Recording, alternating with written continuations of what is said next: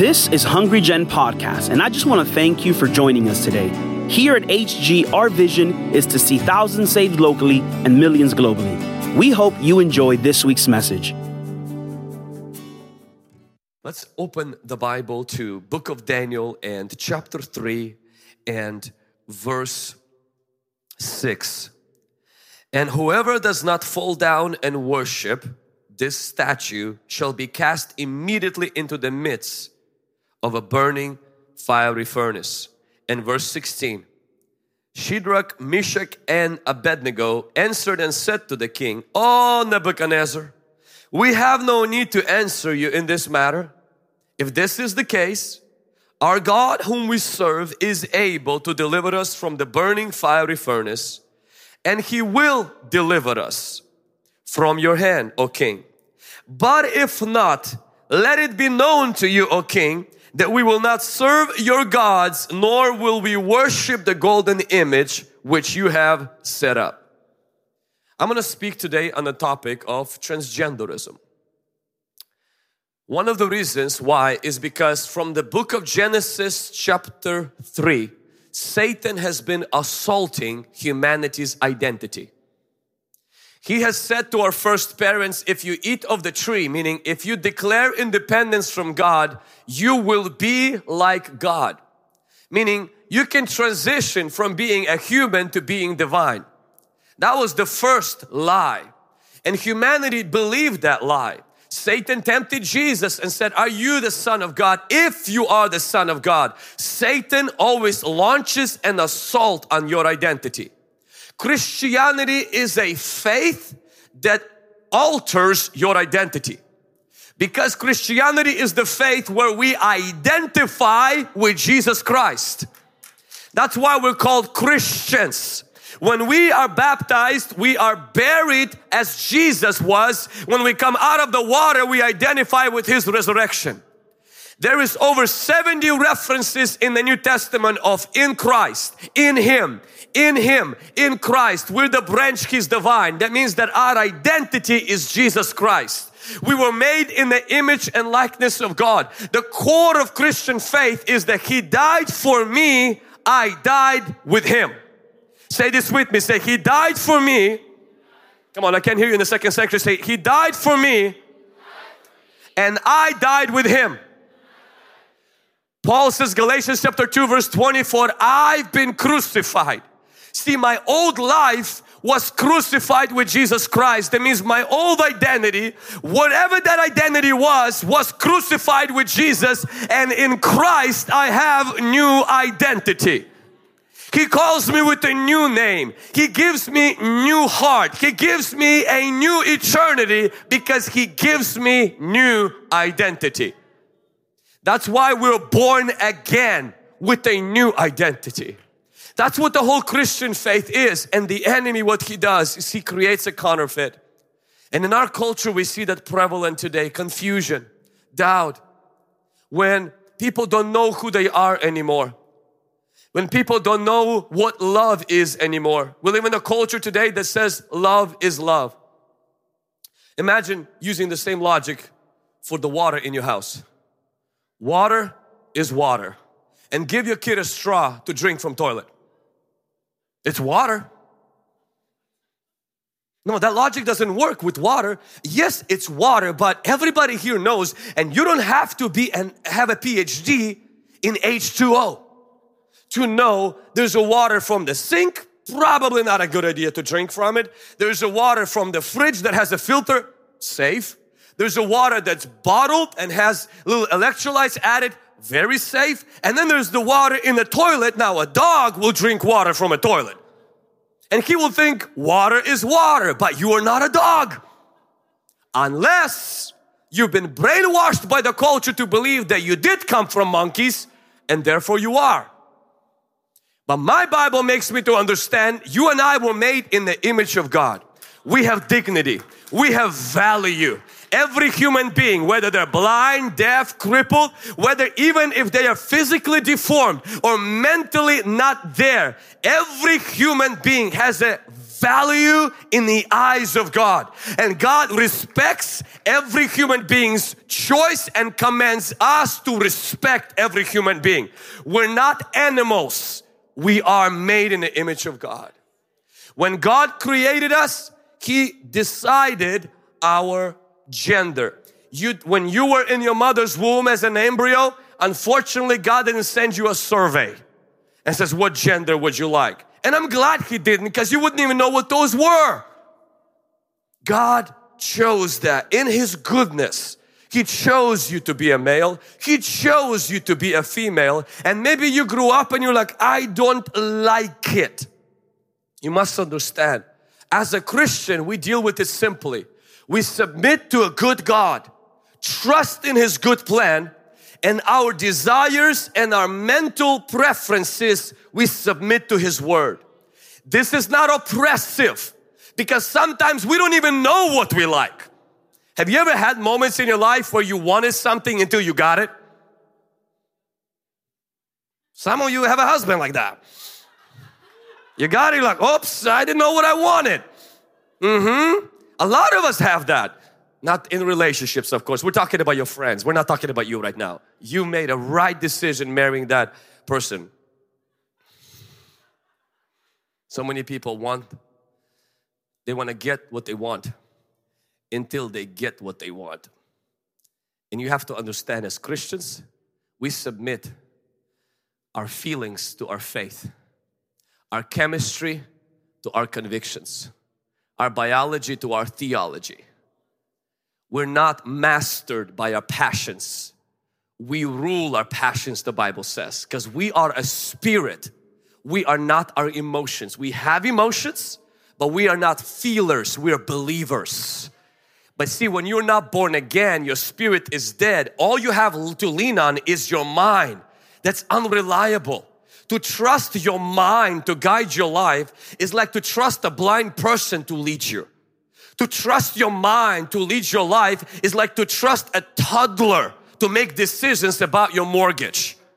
You can't trust it. Your mind's supposed to be discipled and trained, not trusted.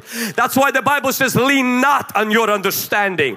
But see, the idea of what's happening in our culture today, the spirit behind the transgenderism really teaches you, you have to lean on your mind. Your mind knows better. Your thoughts know better. You're hurting. You're suffering. There is a solution. Do what your mind wants. But if you don't have a spirit that's born again, that's all you're gonna do.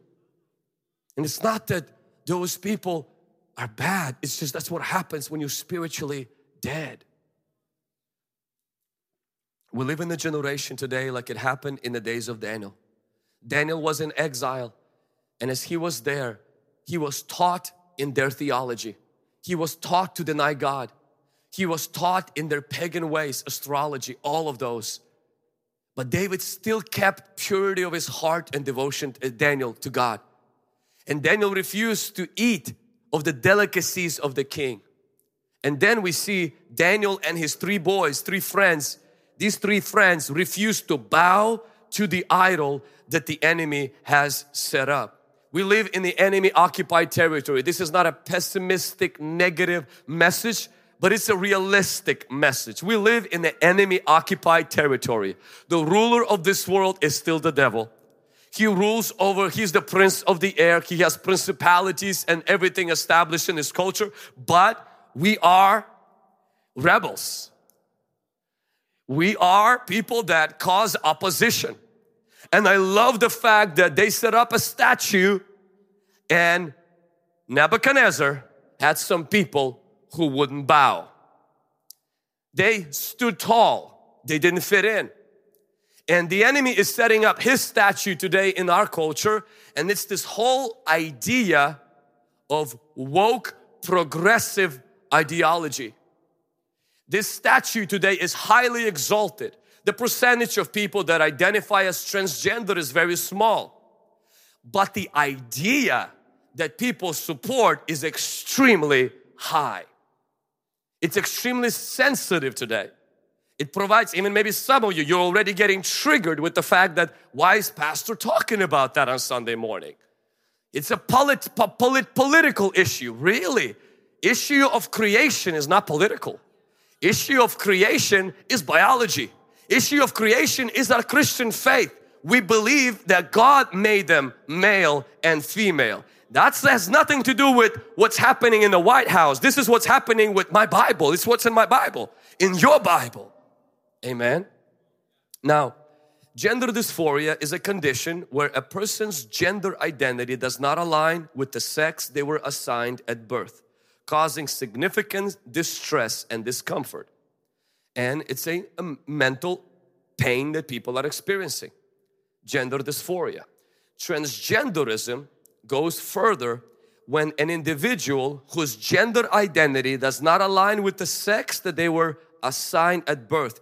Person embraces gender dysphoria is there is a struggle, but transgenderism is there is no struggle. Is there is an embracing of an identity that contradicts your biological sex.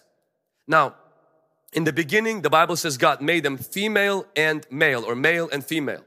Time magazine called transgenderism the next civil rights movement, which I believe is a great insult to the people in the United States who were slaves and anticipate the freedom that happened and the moral injustice that was taking place by people enslaving other people based on the race. The whole slavery is the idea of it is not biblical because a human being should never be enslaved by another human being.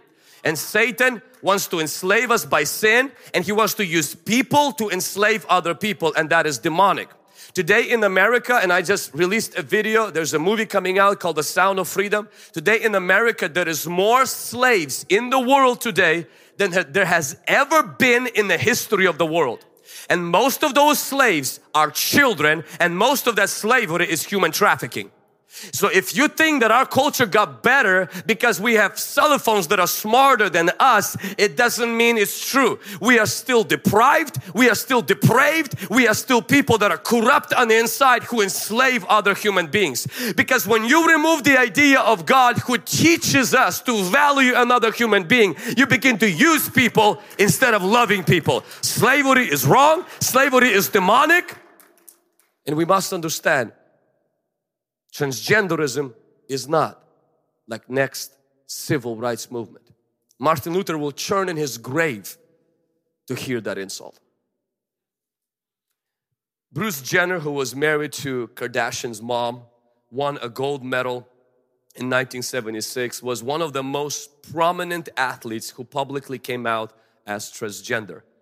Also, Elliot Page, the girl who played June in movie June, when she came out, not only she came out, but also became a huge spokesman saying, Times recorded this, embracing my trans identity saved me. But I want you to notice that a lot of people who come out as transgender, and as we heard in a testimony today, it doesn't satisfy or fix that thing that they feel inside completely. Now our culture is going even further. As of right now, 2023, there is 107 transgender identities. They get added. I think last year was about 70 or 80. Today it's 107, and more are getting added because it's not enough. You're always searching for something. You're always seeking for something. And it's the same thing. There's a God-shaped hole that exists there as surgeries and hormones. They can't fix what is deeply broken on the inside. There's a person in Netherlands. He's 69 years of age. He went to court to change his birth date to be 20 years younger. Do you know what his argument was? And you shouldn't be laughing at this because that's harassment. You know what his argument is? The same argument that is used by transgender community. I identify as a 49 years old. What can you say about that? And the judge says, well, that's not true. It's not fixed in reality. He says, it doesn't matter about the reality. It's real in here. Now, for those of you even maybe who are sitting here and you maybe have a, support for the transgender community, you're like, I won't be one, but I just understand them. It's okay. Why can't we just let them do that? The precedent by which the transgenderism operates, if you take that logic into every aspect of society, we will have what we have as one person did. This person had 14 surgeries, spent $200,000 to look like a tiger. And you think $200,000 and 14 surgeries would be enough, but it wasn't, because at the end, he still wasn't happy and took his own life. The idea that you can identify with something that's not anchored in reality. I know it sounds cute and it sounds trendy in our culture today, but we must understand there is truth and there is your fantasies. There are facts and there are feelings. There are things that are anchored in reality and there are things that are just floating in the air. If everybody has the right and the government has to support everyone's fantasies and they're not anchored in reality, we will have a world where guys will become tigers, where somebody who will be 50 years of age will claim to be a 13-year-old girl going to a girl's bathroom. We will have that. Then it will lead to men sleeping with children. Why? Because love is love. The rule for this, if we open this can of worms, it will lead our world into self-destruction in the way we will be too late when it hits there. So therefore, as Christians, we have to understand. I know the culture is not going to speak up against this.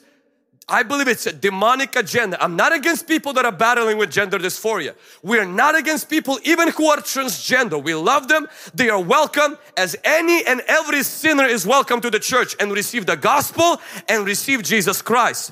What we are standing for is the truth. Is not what you think the truth is. The truth is, Jesus says, I am the truth. Buddha said, I'm the seeker of truth. Muhammad said, I'm the prophet of truth. Jesus says, I am the truth. Our government cannot change that. Your inner brokenness should not alter that. The truth is outside of you. It is eternal. It is fixed. And we realign our life to that truth. We don't twist the truth to fit our temporary brokenness. This idol that is set up today, this thing that is, there's a demand to worship it. This is focused on this idea that truth doesn't exist anymore. Your truth, my truth, all of us have our own truth. Rachel Dolezal, she is U.S. race activist. She claimed that she's black. She identifies as black even though she's Caucasian, which is very insultful. People are not happy in their skin. Some wanting to be animals, some wanting to be opposite sex, some wanting to be black when they're not, some wanting to be younger when they're not. I mean, imagine going on a bicycle race on a motorcycle and you claim that you identify as a bicyclist. It's not fair, and nobody can say anything. Why? Because they're discriminating against what you feel to be true. We as Christians, our faith rests in facts, not in fallacies, fantasies. Christianity, Christian faith is not discover yourself and chase never-ending cycle of your fantasies. Christian faith is, if any man desires to follow after me, let him deny himself. And Jesus says, you want to find you, lose you. And every person who discovers their real self, that it happens at the end of their funeral, spiritually speaking, at the end of them denying yourself. And the new age teaches the same thing. Discover yourself. Tap into your inner chi. Realign your chakras. Communicate to the Mother Nature. Begin to connect your energies. Begin to talk to the universe. And everything is about glorifying yourself. And there is really, you become your own God. But the Christian faith is there is a God. It's not you. This God is good. And you are not. You're broken. The Bible says none are righteous. All have fallen short, including you and I. And this good God, He's not somewhere distant. He sent His Son to die for our bad. He took our bad. He paid for it with His precious blood. Because this good God, not only He is good, He is holy, which means He doesn't tolerate sin, He punishes it. And He punished that sin in Jesus so God can be forgiving and righteous at the same time. If we would get a God who puts all our sin under the carpet, He will be a corrupt God. But our God is not a corrupt God, He's a holy God. He's a righteous God. He's like, man, holy, righteous, trigger words. Trust me, you wouldn't want a God who can be bought. You wouldn't want a God who can be bribed. You wouldn't want a God who can get bullied. You wouldn't want a God who says one thing and then gets moody like Zeus or some of these other Greek gods. Twisted and lustful and vengeful and hateful. Our God, we didn't make Him. He made us. We rebelled against Him and He pursued us and brought us salvation. And all we gotta do is renounce the thing that flows in our veins from our enemy called pride. And when we renounce that, that's our biggest problem. Even our sin is not the problem for God to forgive. It's the pride that says, no, I won't. I know better. My way or the highway. I will live my life to prove. And all of that rebellion drew Satan out of heaven into earth and from earth into hell. And it will do no less to us. It corrupts us even deeper than our sin. But when we strip ourselves from pride, and some of us don't strip ourselves from pride until life hits us straight in our throat. And then we brought down and we say, God, kill me or save me, but I can't continue like this. And then God comes and rescues us because now we're broken. The idol that was set up in Babylon, the Bible says that whoever wouldn't bow to it would get thrown, not deplatformed, censored, lose their non-profit status. Like they would go to the furnace of fire. They would get killed there. And then these 3 Hebrew boys who worked for the king, so they worked for the government, when they stood up and they said, we won't bow down, Nebuchadnezzar, their boss, brought them in and says, hey guys, I understand your Jewish faith and Jewish religion, but I'm going to give you a second chance. While I'm giving you a second chance, I'm going to heat up the furnace 7 times more. So threats. I mean, imagine, I'm pretty sure there were more Jewish boys and girls working in that government who simply said, you know what? We're going to believe in God in our hearts. We're just going to bow with our foot, with our knee, but in our heart, we won't be bowing. Because why? I mean, do we really want to irritate our boss?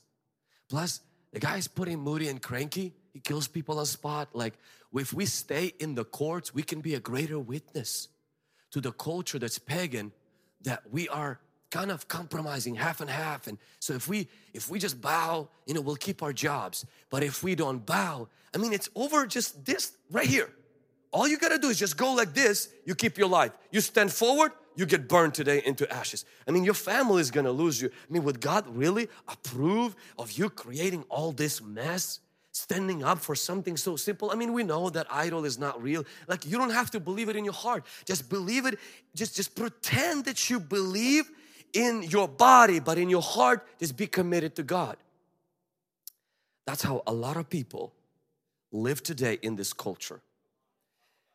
Demonic agenda wants to bully you into saying something you know it's not true, but because we're afraid losing our job, being called with names, not belong to that crazy group, if it's gonna offend people, then what's going to happen?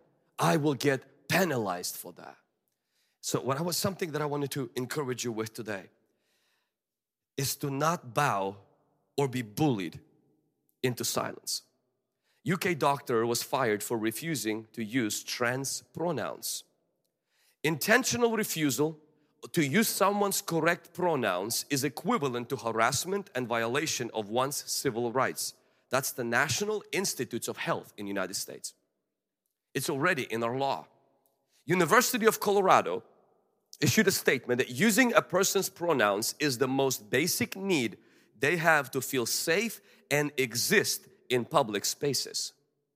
New York City official state website said this: property owners in the New York City will be fined upwards to $250,000 for using improper pronouns due to new transgender laws. It involves three things: intentionally fail to use an individual's preferred name, pronoun, or title. You can be fined upwards to $250,000.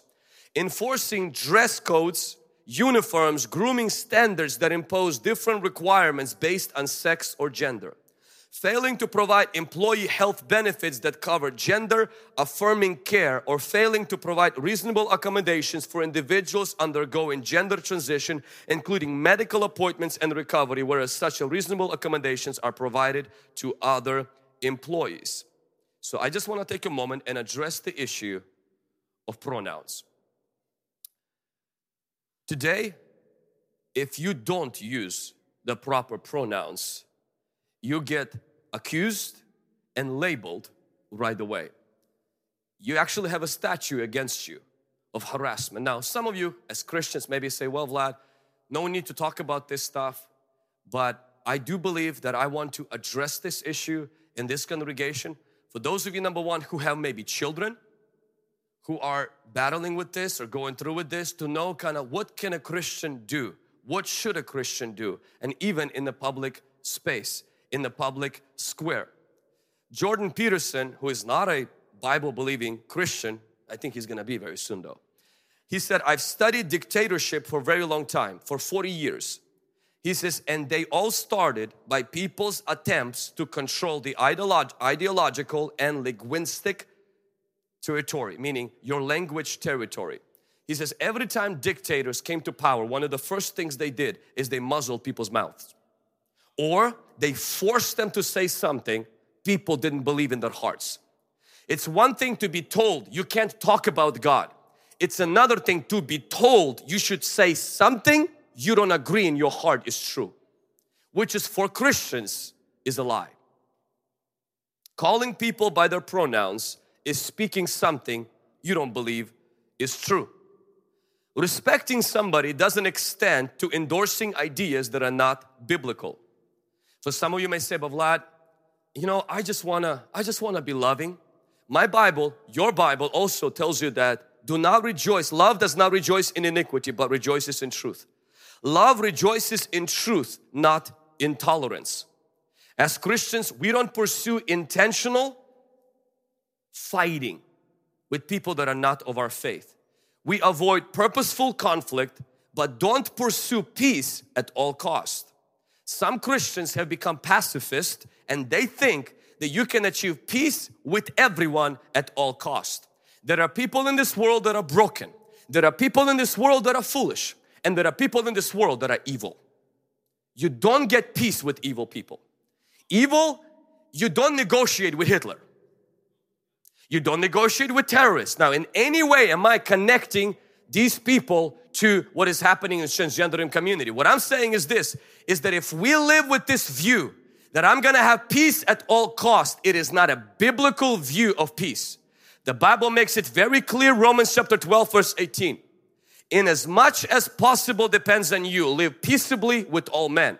Interesting, Paul doesn't say live peacefully. He says as much as it possible, meaning it sometimes will not be possible to be at peace with other people.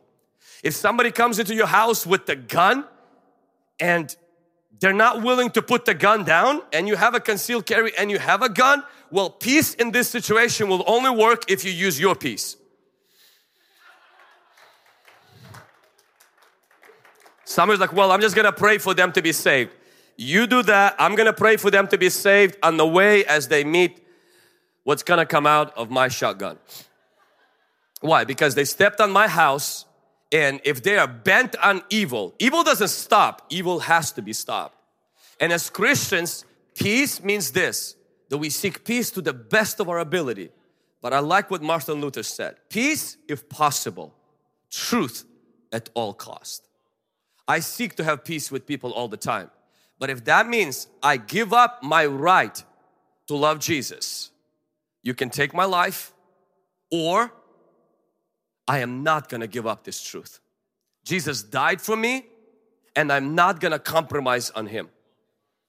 Don't be a part of deception that leads people into dark path by constantly referring to people by their pronouns. Rosaria Butterfield, who's a former professor of English and Women's Studies in New York University, who was an openly lesbian activist, and then she encountered Jesus at 1999 and wrote a book about it. Today she's a pastor's wife.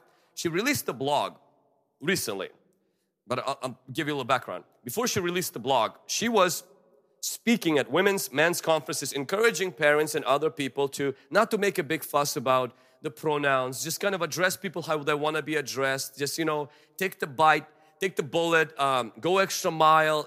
This is not worth standing up for your right or your truth and da-da-da-da and stuff. And recently she released a blog, actually just a few months ago, and said this: why I no longer use transgender pronouns and why you shouldn't either. She says why she used the preferred pronouns. She says, it was a carryover from my gay activist days. I wanted to meet everyone where they were and do nothing to provoke insult. Using transgender pronouns is a sin against the 9th commandment. It encourages people to sin against the 10th commandment. She said using transgender pronouns is a sin against the creation ordinance. It is a sin against image bearing. She said it discourages believers' progressive sanctification and falsifies the gospel. She says that it cheapens redemption and it tramples on the blood of Christ. It fails to love my neighbor as myself. It fails to offer genuine Christian hospitality and instead yields definition of hospitality to liberal progressivism, identity politics, and human flourishing. This comes with a broken heart, even as I'm sharing this, because I do understand. I'm not speaking this of just about I've read something or I don't know of anybody. We have people in our church who have children who have, before they came to Christ, were identifying as the opposite gender. In fact, recently I was talking to one mom and one father who just came to Christ not long ago in our church. And they have a son who transitioned to be a female. Before they came to Jesus Christ, they really was doing everything to tolerate, to accept. They didn't believe in their hearts this was the right decision, but they were so afraid to lose the child and they wanted to save the child that they were willing to do whatever that child would want them to do. They bought them makeup, they bought them high heels, they did everything that they could just make sure that the child does not feel hurt or rejected. But you must understand something about that. If you cave in to the transgender ideology, it doesn't end with them transitioning to the other gender. The spiral will continue and they will take you with them, and it will never be enough. Otherwise, the transgender ideology wouldn't end in more pain and suffering even in their mind. And something that a person told me in the first service, they said, being transgender themselves and now coming to Christ, they said this: when a Christian calls a transgender by their preferred pronoun, a transgender knows that the Christian is lying. And the transgender knows it's not enough that you call me with the pronoun I want. I want you to believe in that pronoun. So you calling somebody out of politeness is not enough. They see right through you, and they also see that you're scared. So sooner or later, either you go all the way and you change your beliefs, or you stand on God's truth and you love a person without compromising the truth. So this mother, she came after she became a Christian, and her father, they came to their son and they said something like this: I truly want to respect you, but I also need to honor my God. I believe that God created people as male and female, and that gender specifically is the part of His created order. I will be as respectful as I can, but I'm asking you to also respect my beliefs and my freedom. I don't believe that I can refer to you with gender neutral pronouns and be faithful to my God. And their son, and they said this: we gave birth to you as a son. We dedicated to you as God, you to God as a son. We gave you that name, and that never changes. Whatever the thing that you're going through, we're praying for you, we'll always be there for you. But we cannot endorse something we believe biblically and biologically is just not true. And people who come out of that lifestyle, and I've heard countless testimonies already on YouTube, who would go to youth group and people will love them and accept them but not conform to their ideology. When they came to Jesus Christ, one of the things they appreciated about Christians is that Christians had a spine. What they believed was true, and they were willing to lose politeness in the eyes of the world with respect and say, I believe this is God's word teaches. I love you. I respect you as a human being, but I can't endorse something I know is not true. 3 Hebrew boys didn't bow. It cost them their life. But see, God came through. God came in a furnace of fire. God promoted them.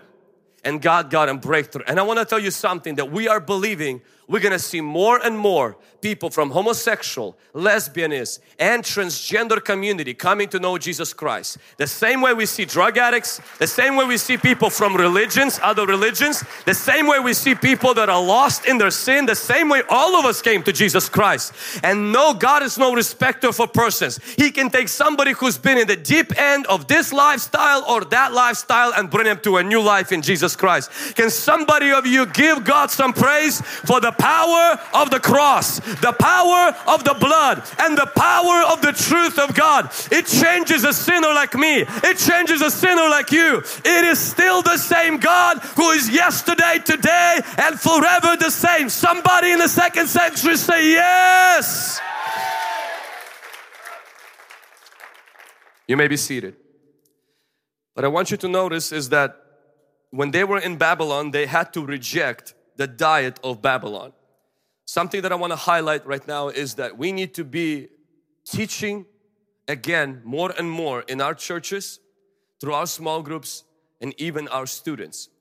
In Genesis chapter 18 verse 19, God said to Abraham, for I have known him, speaking of Abraham, in order that he may command his children and his household after him, that they may keep the way of the Lord and do righteousness and justice, that the Lord might bring to Abraham what he had spoken to him. That means one of the reasons, mom and dad, listen very carefully, that God has known you is not only so you will go to heaven, it's so that you will teach your children righteousness and justice. Not greasy grace, whatever goes, nor legalism, where if you do this, you do this, God will not love you. We have to teach God's truth of righteousness and justice. And not we're off into the extremes of legalism or into the extreme of loose kind of godless lifestyle and say all under the umbrella of God just forgives that. It doesn't matter what you do. Repentance is no longer required. Love of holiness is no longer required because God just understands and God just loves you the way you are. God loves us the way we are, but He doesn't leave us the way we are. He changes us by the power of the truth and by the power of the Holy Spirit. Can somebody say amen? The Bible says, go into all the world and make disciples of all nations, baptizing them in the name of the Father, Son, and the Holy Spirit, and teaching them. Somebody shout teaching. Teaching them to observe all things. We must understand is that somebody's diet determines their destiny. If you want to change somebody's destiny, you got to change their diet. And so that's why Babylon was seeking to contaminate their diet. And Daniel says, I won't be eating this, I won't be eating this. I believe spiritually it applies that we have to be careful what our children are eating. We have to be careful what we are eating. Some of you are battling with lust only because you are feeding on lust. And if you will disconnect from the lustful source, you will see greater purity in your life, and you connect yourself to the source of the Holy Spirit. Can somebody say amen? Same thing with our children. Why am I addressing the issue of children and the young generation? 5% of young adults in the USA, according to Pew Research, say that their gender is different than their sex assigned at birth. 1.6 million Americans now identify as transgender. It's a very small percent of people in the United States. Among adults, it's like 1% or something. But among the youth, the percentage is greater. What we've been seeing lately is a rapid onset gender dysphoria. Actually, they even have a name for this, rapid onset gender dysphoria. What is this? It's a rise among the girls, teenage girls, who identify as transgender, who don't have signs of gender dysphoria as most people who had battles with gender dysphoria in their young age. Due to few factors. One of them, it is easier to become popular by coming out as transgender than to win at sports. It is easier to become popular today to come out as someone than to be good in school. Secondly, one of the ways that the best way to get back at your parents is to do something that you know they won't like. And traditional conservative parents who gave birth to a son or to a daughter, nothing hurts them more than when they see their child confused with their gender. And that is used as a tactic to rebel against parents. It's also being filled with all of the TikTok, with all of the exposure, people coming out and sharing their stories, sharing their experiences. It's causing just being more accepted. And those people who didn't even battle with that, who didn't even have the traumas and all of this stuff, are beginning to take on this identity just because it's cool. What do we do as a church? Well, first few things is that we have to bring our kids to church. We have to bring God's word to our kids. Parents, it is your job, according to God's word, to teach your children God's word. If you send them to public school and you're like, well, I want public school to teach them the truth, that's not going to happen. You have to teach them God's word. You have to also, they are under your roof. You have to be careful how much garbage and what garbage goes into their mouth and into their life. You may say, oh, but they will grow up not knowing. Trust me, it's better. I grew up without a TV for about 15 or 14 years of my life. Yes, I thought I missed out because all of my friends had TVs, but honestly, we had life. And we learned how to have life without a screen. It was soccer, it was planting, milking cows and getting chickens. And yeah, I was on a farm, felt like we were poor until I came to the United States and realized to have a farm is actually a wealthy people have farms. So I thank my parents and mom and dad, thank you for making us grow up in a wealthy home, even though I felt like I was poor. I want to challenge your parents. Also, when we are going to move into a new building, when we have the VBS children's program, summer camps, youth conferences, there is a lot of money and focus is put into children. We are intentional. Why? Because our goal isn't to change all the kids in Tri-Cities. Our goal is right now to build a core of few hundred just filled with the Holy Spirit, loving Jesus, kids who will go to universities and without losing their faith to a professor that has more degrees than a Fahrenheit and is on 5th divorce, who's struggling with himself and starts to confuse our children, but that they can go to university without losing their faith, but they only go there to get education. And then their peers might veer off into all kinds of lifestyles. Sin is still sin and it will destroy people. And once it starts destroying, they need a place to come to for rescue. And that place has to be here. We're playing a long haul. Yeah, our kids are not generation of tomorrow, they're generation of now. Now they're going into schools and evangelizing. Like we were at the camp right now. Right now the people from football teams are in our camps that our kids invited and bringing them to Christ. Their parents are not Christian. But God is going to use this generation to reach the next generation. So I want to invite you to pray and fast. I want to invite you, don't choose a church and a place to live based on your preference. Choose it for your children. Choose it for an environment for your children. My pastor always taught me this, and our pastor sitting in the 2nd century. He said this, he says, I don't build church for old people. He wasn't even old, now he's older. And this was not offensive. For those of you who are older than me, you're old.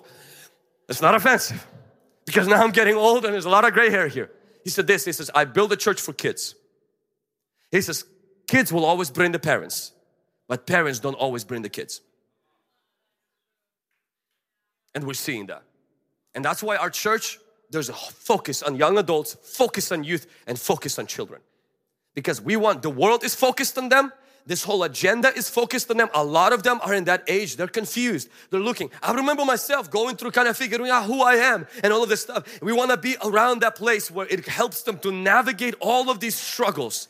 With Jesus in the center, healthy family, spiritual family around if they don't have a physical family, so that they can find their anchor in Jesus Christ. Not go and castrate themselves, mutilate themselves and find out that this was a wrong decision, but all they needed was a healing from a trauma that they had in their life. But let them go to an encounter, experience that healing, come out with joy, come out with peace, come out speaking in tongues, come out wearing things that glorify Jesus Christ, because we will raise for such a time as this. Our children will possess the gates of our enemies. The Bible says in the last days, I will pour out my spirit upon all flesh. Your sons and your daughters, they will prophesy. Your sons and your daughters, they will dream dreams and they will have visions. Our generation belongs to Jesus. And every parent, every grandparent, make some noise and give God some praise.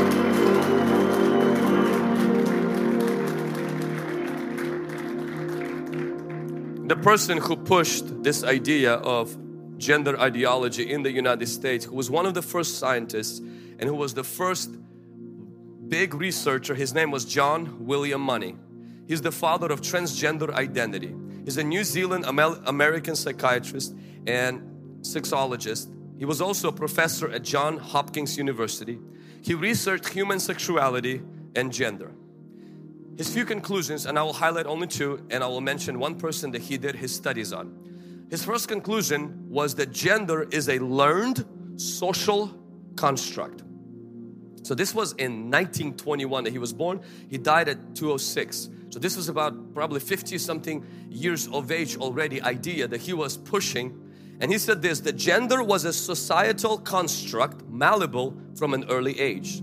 He emphasized that one's gender traits associated with one's public presentation of gender had to be learned. For example, a woman who wears a dress and high heels is publicly displaying a culturally accepted female gender role, which is learned behavior.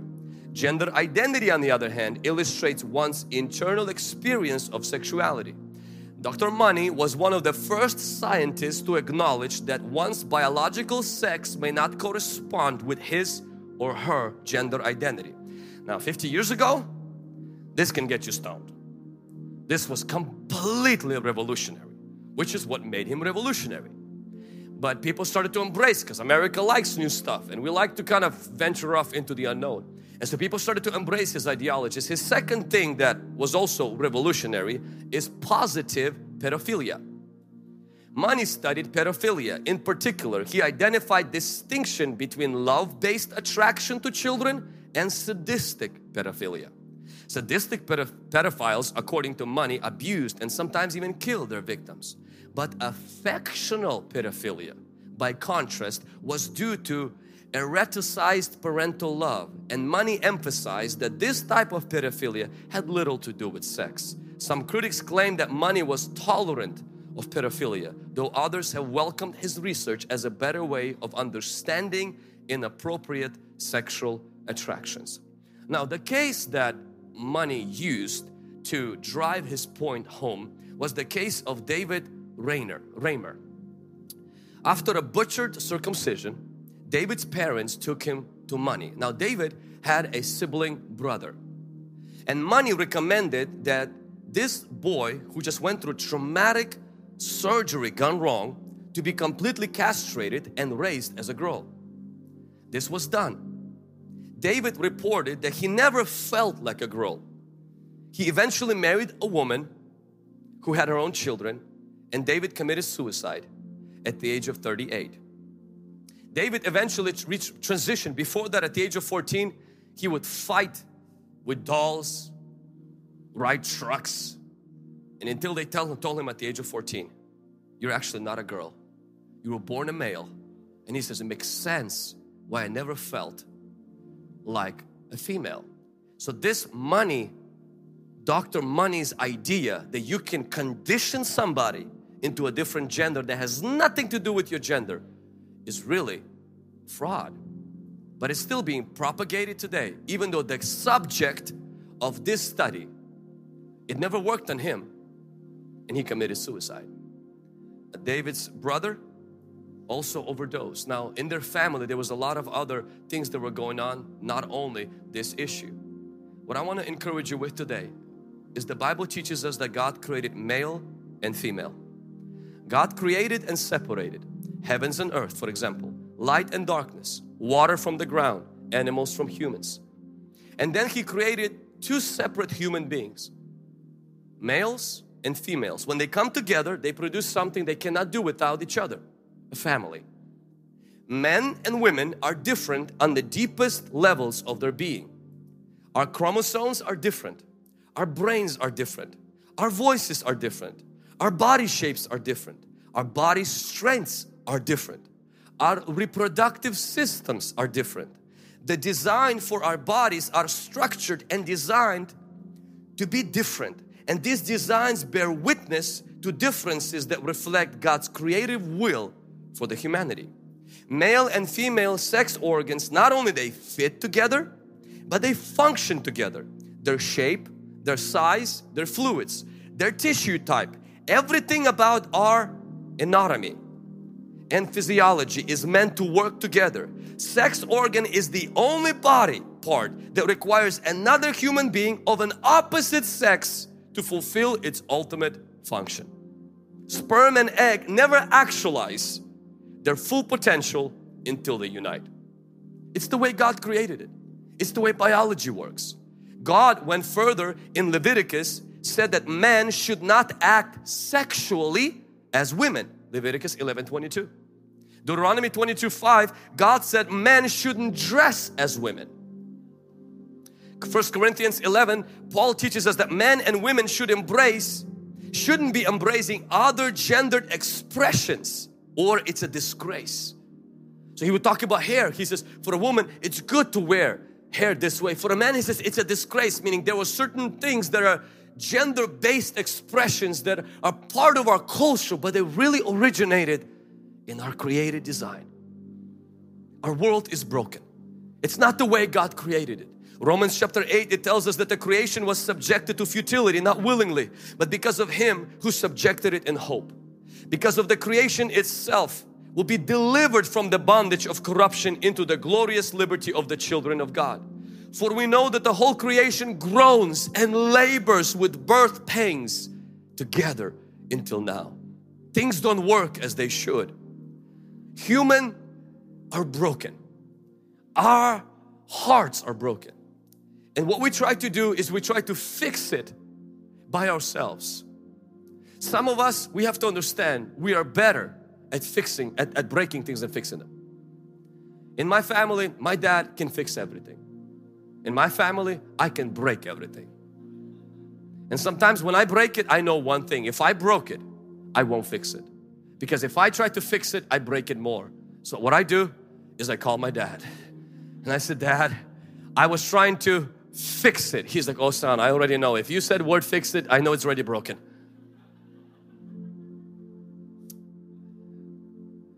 When it comes to the brokenness that people with gender dysphoria, people with homosexual tendencies, people that are maybe been abused, molested, raped. But even if there was no abuse, all of us are broken on the deepest level of us. All of us. None of us are here living how God originally intended us to live. We live in a body that's decaying and dying.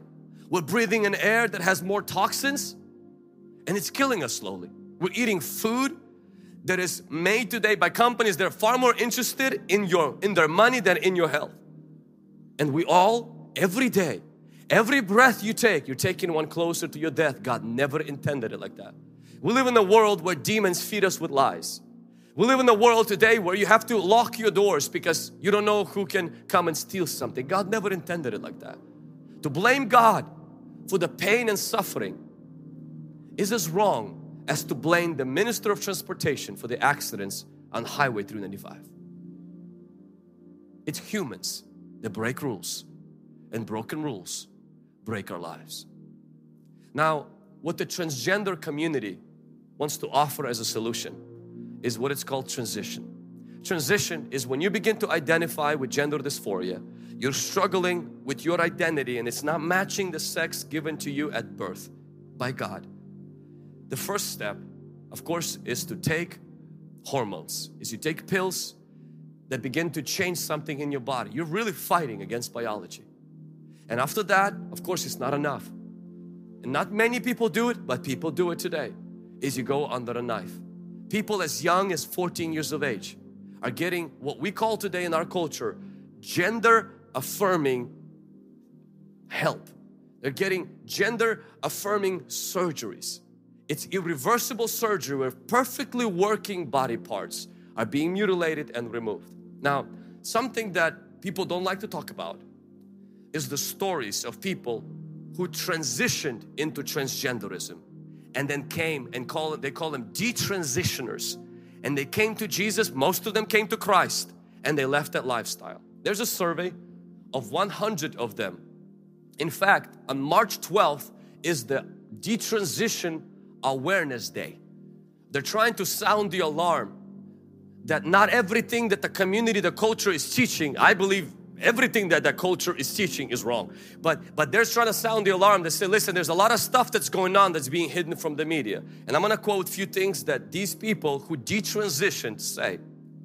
40% of participants who detransitioned, they used to be trans, now they detransitioned, felt pressure from healthcare professionals to medically transition. 57% of detransitioners felt their evaluation of gender dysphoria was inadequate. 65% of detransitioners reported that possible contributing facts like trauma and other mental health issues were not considered during their gender distress assessment. About 45% of biological females stated that their mental health did not improve after transitioning, meaning the promises they were given, they were not delivered upon. 41% of detransitioned after realizing their gender dysphoria was caused by something other than their gender identity, such as trauma and other mental health diagnosis. And 40% of biological women reported that detransitioning worsened their mental health as underlying issues were not addressed by the gender clinic or a therapist. Think with me, you have a car in your garage, it's not working. Transition is bad, died. Engine dead. And what you decide to do is you take it to a mechanic and mechanic says, no problem. I will repaint it for you and it'll start working. You're like, thank you.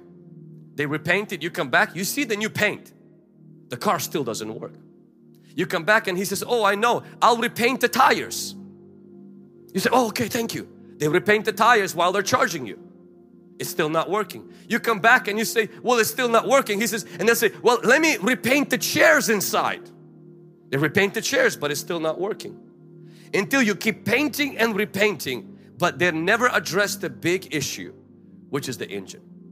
The Bible says the engine of your life is your heart. And the Bible says that heart is so sick that it can't be fixed by a surgery, by a doctor, by religion. It has to be fixed by Jesus taking it, nailing on the cross and giving you a brand new one. Your heart is beyond repair. That's why it's so broken. And it's responsible for all the unhappiness in your life. I know we can blame it on the devil. I know we can blame it on the society, mom and dad. Even if there are contributing factors for your brokenness, like abuse, ultimately something you share with me and every human being on this planet, including the worst people on this planet, is a broken engine called a heart. God's remedy is not external behavior modification. God's remedy is internal transformation. And how He did that is He sent His Son Jesus Christ 2,000 years ago.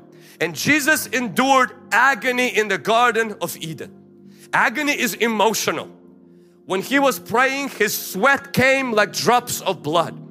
So He knows what it's like. Imagine, Son of God, who was never trapped in the body, now lived in the body for 33 years. Human body. He was divine, perfect, self-existent, no beginning, no end.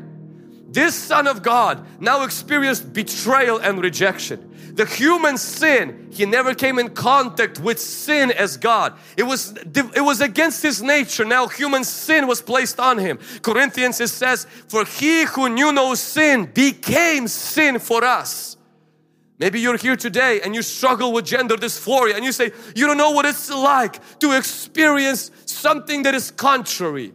I don't. But He knows what it's like to be perfect and carry sin for you. He let His body be broken. He let His body be whipped, beaten, made fun of, scourged. He carried a beam of 100 pounds tied, and then He collapsed under that beam, most likely breaking everything inside and having internal bleeding. He was tied to a cross, nailed with railroad spikes in His hands and in His feet. And from 9 in the morning until 3 afternoon, He was there. God rejected Him because of that sin that He carried.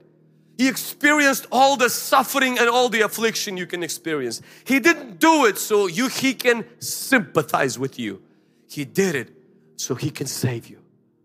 Yes, He knows what it's like to go through suffering, but He also is the only one who can if you open the hood, He can replace the engine and give you new identity. Identity that's anchored and secured, not in a fantasy, but in a historic fact of the cross on the Mount of Golgotha. Only there your chasing ends, your fantasies that go under His Word, and God gives you new mind and new life. And you no longer have to chase the next thing. You rest in Him. And He begins to cleanse you and deliver you, sanctify you, and make you more like you. Why? Because you were made to be like Him. When He makes you more like Him, He actually makes you more like you. And you will say things like, I've never felt so alive. I've never felt so me, even though I denied me and I accepted Him. But when you deny you, you discover true you that's always been trapped, hidden in Him. Your life is hidden in Him. You will never find your true self without Him. You can get the money, you can get the girls, you can get the drugs, you can get the surgeries. You can try to be a tiger, a parrot. You can try to be younger, older, cuter, do all of that stuff. None of it will fix the engine. Why? Because none of it can go that deep. That the work of the cross, none of it paid the price for you as He did. He loves you so deeply. He wants to forgive you today so graciously. But He does require one thing, is that you repent and believe. Repent of your sin, repent of your pride, and believe in the cross, in His death for you, that He is your God. He's not a bad oppressor. He is a good liberator, the doctor of all doctors, the first and the last, the beginning and the end. Thanks for listening to today's podcast. If you were blessed by this message, be sure to subscribe and send it to someone. And don't forget, you can always share it on your social stories. Stay connected with us on YouTube, Instagram, Facebook, and Twitter. For more information on internship, prayer line, conferences, and other resources, go to hungrygen.com. Remember, better is not good enough. The best is yet to come.